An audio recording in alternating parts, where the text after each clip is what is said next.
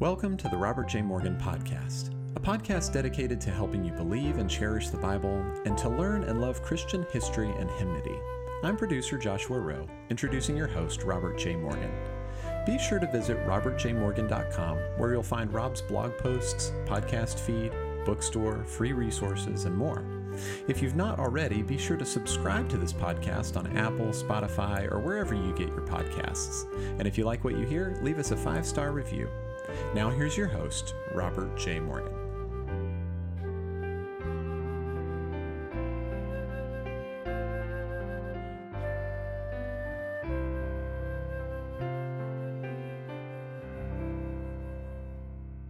Whatever happens, value Christ over commas.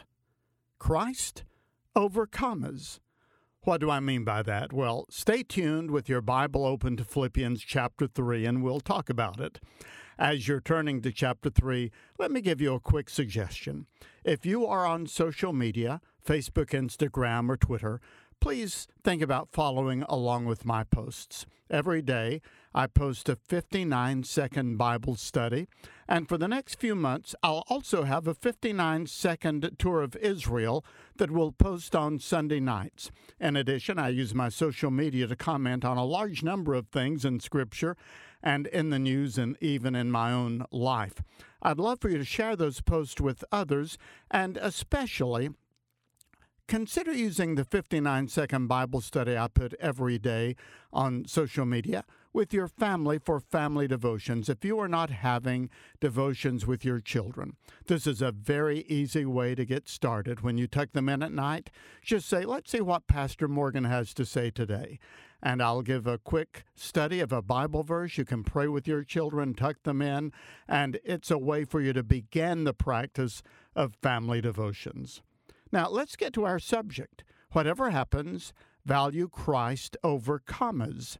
Abigail Disney is the granddaughter of Roy Disney, who was Walt Disney's brother.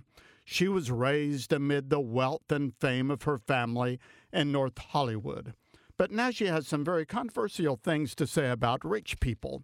She spoke recently at an event hosted by millionaires and said that one of the characteristics of very wealthy people is arguing about or maybe boasting about whose plane is the biggest. She was pretty cynical, and she said that money does odd things to people. She said that the more money her parents got, the more they were afraid of interacting with other people. The more they had to lose. They didn't know who they could trust. People wanted them for their fame and fortune, maybe not for their friendship. They had to have special entrances and exits everywhere, and a private plane and a private bar. And then Abigail said that at a certain point for rich people, life becomes all about the commas. What did she mean by that? Well, if you have $1,000, you have 1 comma, 1,000. If you have $1 million, you have 2 commas, 1 comma, 000, comma, 000. If you have $1 billion, you have 3 commas. And now the world is waiting to see who will be the first trillionaire. Who will that be? They will have 4 commas. For some people, life is simply an accumulation of commas, which truthfully could be erased at any moment. Well, as believers in Jesus Christ, our message is very simple. Christ is better than all of the commas in the world. It's not commas, but Christ that makes for a fulfilling life. And with that as an introduction, let's resume our study of Philippians, because Paul goes right into that subject beginning in chapter 3 and verse 2. Let's read verses 2 and following. Paul said, "Watch out for those dogs, those evildoers, those mutilators of the flesh. For it is we who are the circumcision, we who serve God by his Spirit, who boast in Christ Jesus, and who put no confidence in the flesh, though I myself have reasons for such confidence." And now notice these commas. If someone else thinks they have reasons to put confidence in the flesh, I have more. Circumcised on the 8th day, comma, of the people of Israel, comma, of the tribe of Benjamin, comma, a Hebrew of Hebrews, semicolon. In regard to the law, comma, a Pharisee, semicolon. As for zeal, comma, persecuting the church, semicolon. And as for righteousness based on the law, comma, faultless. But verse 7, whatever were gains to me, I now consider loss for the sake of Christ. We have come to the section in the letter to the Philippians in which Paul warns his readers against the Judaizers. Now, who are these people? They simply bedevil the Apostle Paul wherever he went, and he spent a great deal of his ministry attacking them.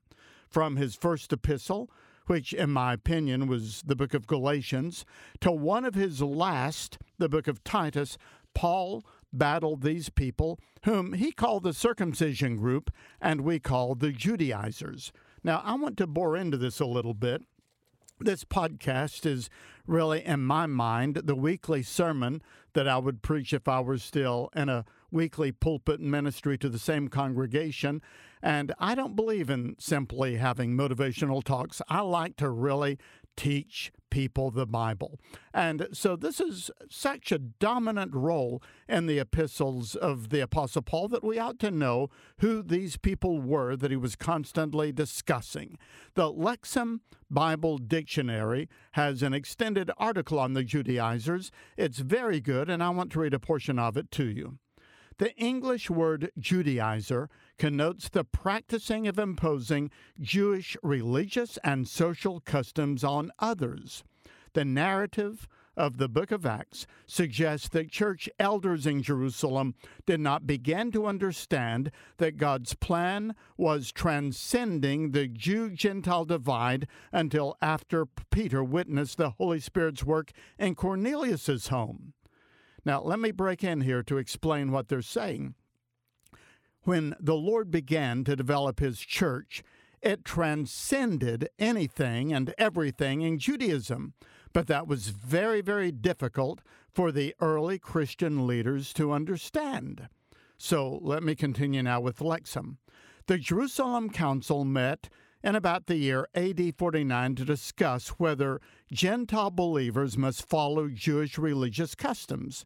That's in Acts chapter 15. Even after the council determined that Gentile Christians need not practice the Mosaic law, elitist Judaizers apparently continued to require law observance of all Christians, whether Jew or Gentile. And Paul charged that such a view distorted the gospel. I'm reading from the Lexham Bible Dictionary in one more paragraph. Some Christian Judaizers, including many of Paul's opponents, the Jewish teachers that he was preaching about, imposed the requirements of the Mosaic law, primarily but not exclusively circumcision, Sabbath-keeping, and dietary laws on Gentile Christians, insisting that salvation, or being a member of the people of God, rested on obedience to the Mosaic law. Now, that's the entry in the Lexham Bible Dictionary, and let me now put it in my own words. The dispensation of the Lord's plan of redemption, what he was doing in redeeming humanity, was now entering a new phase. Jesus was creating his church, and it transcended Judaism. It went beyond and above Judaism. Judaism was the foundation for it, but now Jesus was building something beyond Judaism, and that was very hard for some of the Jewish believers in the first century, in the early days of the church, to realize. I think it would have been hard for us. It took time for even the apostles to understand what God was doing. God had created a church, and the membership requirement was simply repentance and faith and grace, not Jewish ritual. Some of the Jewish people who were drawn to Christ had trouble understanding how the Gentiles could totally bypass the Jewish ritual, which was such a part of their history, and enter directly into the kingdom. And so some of them were preaching that in order to follow Christ, one also had to embrace Jewish principles. In other words, in our language today, faith plus works. Not so, said Paul. And in several of his letters, his very strongest language is addressed to this issue of the Judaizers. Now, here in Philippians, Paul addresses this in chapter number 3, which we're dealing with now. He said, in effect, if anybody on this earth could have been saved by keeping the external demands of the Jewish system and the Mosaic law, it is me. He says, it is we who are the true circumcision, we who serve God by his Spirit, who boast in Christ Jesus, and who put no confidence in the flesh. Though I myself, and now I'm in verse 4 of Philippians 3, though I myself have reasons for such confidence. If someone else thinks they have reasons to put confidence in the flesh, I have more. And now Paul lists 7 different elements of his Jewish resume, separated by commas. Number 1, he said, I was circumcised on the 8th day of my life as prescribed by the Mosaic law for male Jewish babies. Number 2, I am of the people of Israel. I am full-blooded. Number 3, I am of the tribe of Benjamin, which was the beloved tribe and the tribe of origin for Israel's first king, for whom Paul was named as Saul of Tarsus. Number 4, he said, I am a Hebrew of Hebrews. I am of pure Jewish stock. My parents were fully Jewish with no other blood mingled in their lineage. Number 5, in regard to the law, he said, I was a Pharisee, which was the strictest denomination among the Jews, one known for its conservative approach to theology, to the practice of living, and to the interpretation of the Old Testament. Number 6, he said, I was very zealous, persecuting the church. In other words, if you want Judaizers to twist the church around, I have even better credentials. I was determined to destroy it altogether. And 7, he said, as for righteousness based on the law, I was faultless. This doesn't mean that Paul thought that he was sinless, but that he scrupulously kept the rules about Sabbath observance, the dietary laws, and the ritual cleanness that was required in the Old Testament and the Torah and the Mosaic law. So Paul said, in effect, if anyone would have been able to obtain salvation through Judaism, it was me. Now, in saying all of this, it reminds me very much of Martin Luther. You may know this story. As a young man, he entered a monastery, and he tried his very best to be so perfect as a monk and as a Christian that he could be saved by his austere life and by his good works. Here is what Martin Luther said later in life after he had discovered what it meant to be justified by grace through faith. He said, I was a monk. I was a good monk, and I kept the rules of my order so strictly that I may say that if ever a monk could get to heaven by his monkery, it was I. All of my brothers at the monastery who knew me would bear this out. If I had kept on any longer, I should have killed myself with vigils, prayers, readings, and other work.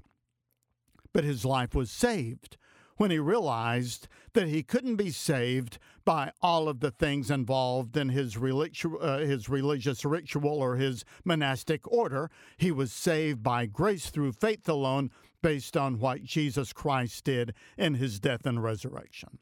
So Paul thought that he could be saved on the basis of his scrupulous living according to the Mosaic law. Luther thought he could be saved if he simply was a good enough monk. They lived centuries apart and centuries ago, but both of them realized that you can only be saved by grace through faith. Well, you may ask what any of that has to do with life today. And I would say it has to do a great deal.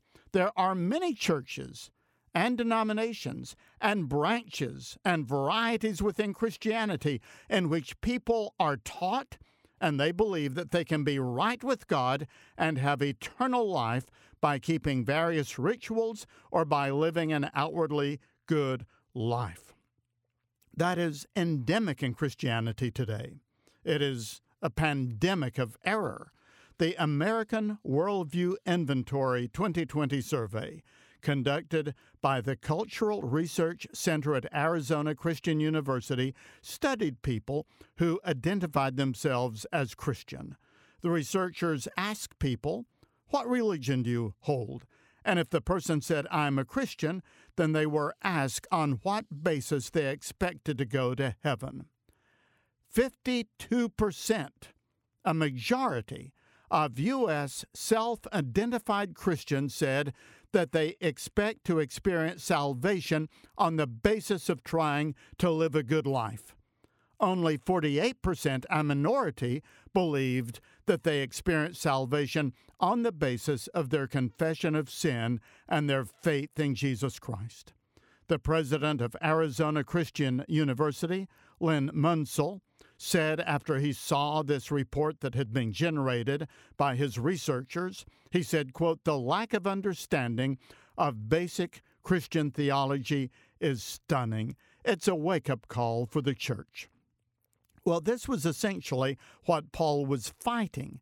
He addressed it in virtually every letter that he wrote, and he addressed it in particular here in Philippians chapter number 3, rather. He said, if anybody could be saved by their good works and their keeping of the Torah, it was me. None of us can. It is done. We are saved. The work of justification is accomplished by Christ alone.